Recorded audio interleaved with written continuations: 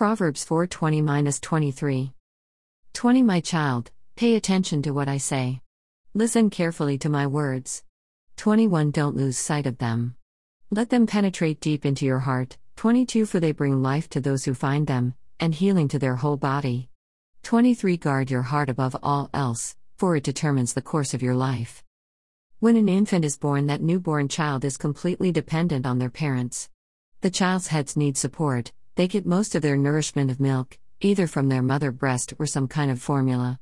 All of the senses that are the most important to an infant child, the senses of hearing, the ears. The gift of hearing starts for a child, while he or she is in their mother's womb. The mother's heartbeat is heard, her digestive system and her voices are heard. It is even encouraged that the mother sings to their unborn child. It can be soothing to the child. Even so, after birth, a child can be calmed down when the mother holds her baby to her chest and she sings a lovely song, and the child hears the mother's heart and loving voice.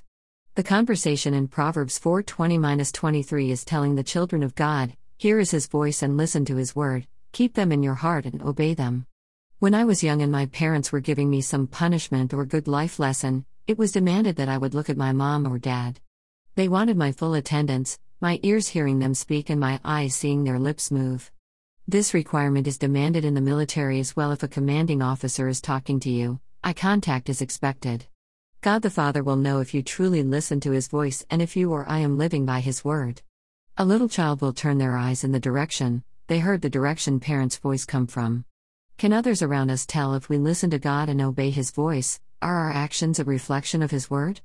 Ask yourself this, and I will ask myself also, is my life a mirror image of words written in the Holy Bible? God bless you all. The Lord Jesus loves you, and so do I. Samuel J. Head. John 10:3 To him the doorkeeper opens, and the sheep listen to his voice, and he calls his own sheep by name and leads them out.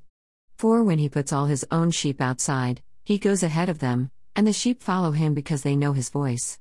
5 However, a stranger they simply will not follow, but will flee from him, because they do not know the voice of strangers. Need more help? Chat on WhatsApp.